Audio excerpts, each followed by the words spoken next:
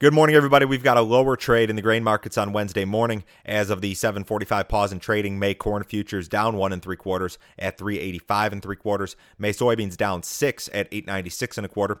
May Chicago wheat down 5 cents at 560. May Kansas City wheat down 6 3/4 at 486 1/4. May spring wheat down 5 3/4 at 543 3/4. U.S. processors crushed a record amount of soybeans for the month of January. The monthly crush number, according to yesterday's NOPA report, just under 177 million bushels. That's a fantastic print. It was up from about 175 in December and also above January of last year, which was closer to 172.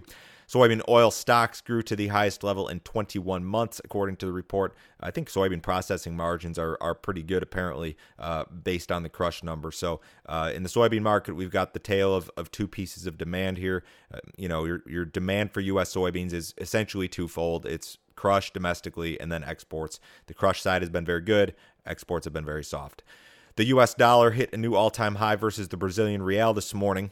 A strong dollar and weak currencies in the countries of our competitors, Brazil, Argentina, also the EU, the Black Sea region. That's a big negative for export potential when it comes to corn, soybeans, or wheat. The strong U.S. dollar just makes it kind of an uphill battle in these markets. Coronavirus cases have topped 75,000. The death toll has hit more than 2,000. The numbers indicate this week that the amount of new cases is slowing. We're seeing less new cases, and we're not seeing this exponential rise like we saw during the first few weeks.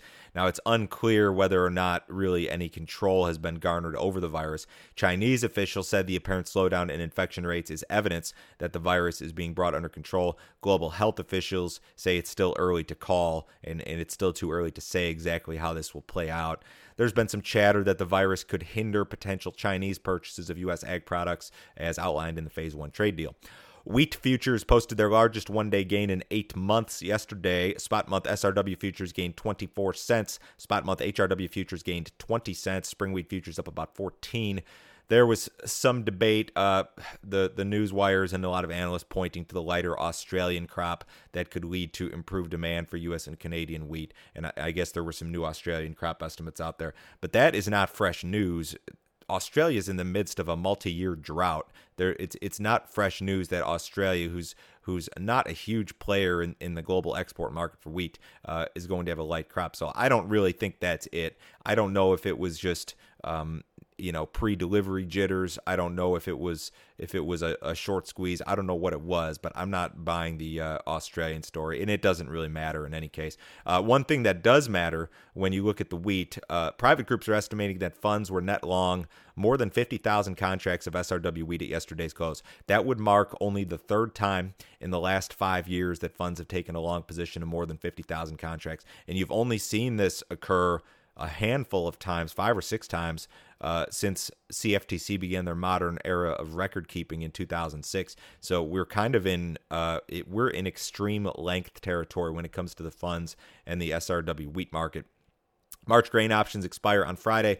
Make sure to examine any remaining open positions there. USDA will hold its annual Outlook Forum on Thursday and Friday this week. As part of the forum, the government will release tentative 2021 balance sheets for corn, soybeans, and wheat.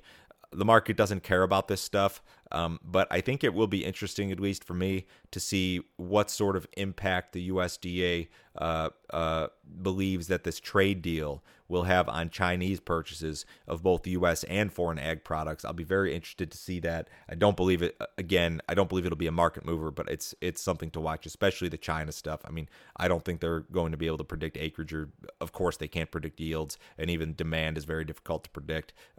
But I will be interested to see what they do with the China stuff. The corn market continues to consolidate. I talked about Chinese purchases in my podcast earlier this week, and I think that you will see Chinese purchases of some U.S. commodities make headlines here in the next few weeks. That would be my guess. The news reports are citing sources indicating that we'll see some purchases maybe in the first week of March. So I wouldn't be surprised to see that. Now, I think what you'll see initially, at least, you'll see some goodwill purchases. There'll be smaller purchases. It's not going to be a big surge, I don't believe, because we just have a lot of issues, especially with our soybeans, which are not competitive. Could China buy some corn? Sure, they could. Could they increase purchases of products from the protein sector? sector, pork, beef, poultry in particular. Those would all be good candidates. So I think you could see some positive headlines out of this China thing the next 2 to 3 weeks. I do. March basis contracts will need to be rolled or delivered by late next week. I think you'll see a lot of March basis contracts in corn rolled. You've only got 4 cents a carry from March to May. But you'll see a lot of corn priced as well. And that's something that could pressure the market between now and the end of next week. Soybean futures have kind of consolidated. We've still got a lot of problems here. Lack of Chinese purchases, huge crops in South America, this big currency problem. So a lot of issues here for the moment. Wheat markets acted well. Big rally yesterday. Gave back some of it here overnight. We'll see if we find some follow-through buying here later today. Cattle market started higher yesterday, backed off, finished unchanged, slightly higher yesterday, so a little bit of volatility there. Ahead of the cash open, the Dow Jones is up 90 points. The S&P's up about 10. We've got the bonds a little bit lower. U.S. dollars up a little bit and has been very, very strong. We've got the crude oil up about 91 cents, 53.20 last in the April WTI. If you'd like some more information, visit my website, www.standardgrain.com. Go to my website, click on Grain Marketing Plan, take a look at my subscription service, $49 a month. You will know when and how I'm marketing corn, soybeans, and wheat throughout the year. It includes my morning email, which goes out every morning at 6:30 Central Time. Also, our text message service. Everyone have a great day. I'll talk to you same time tomorrow.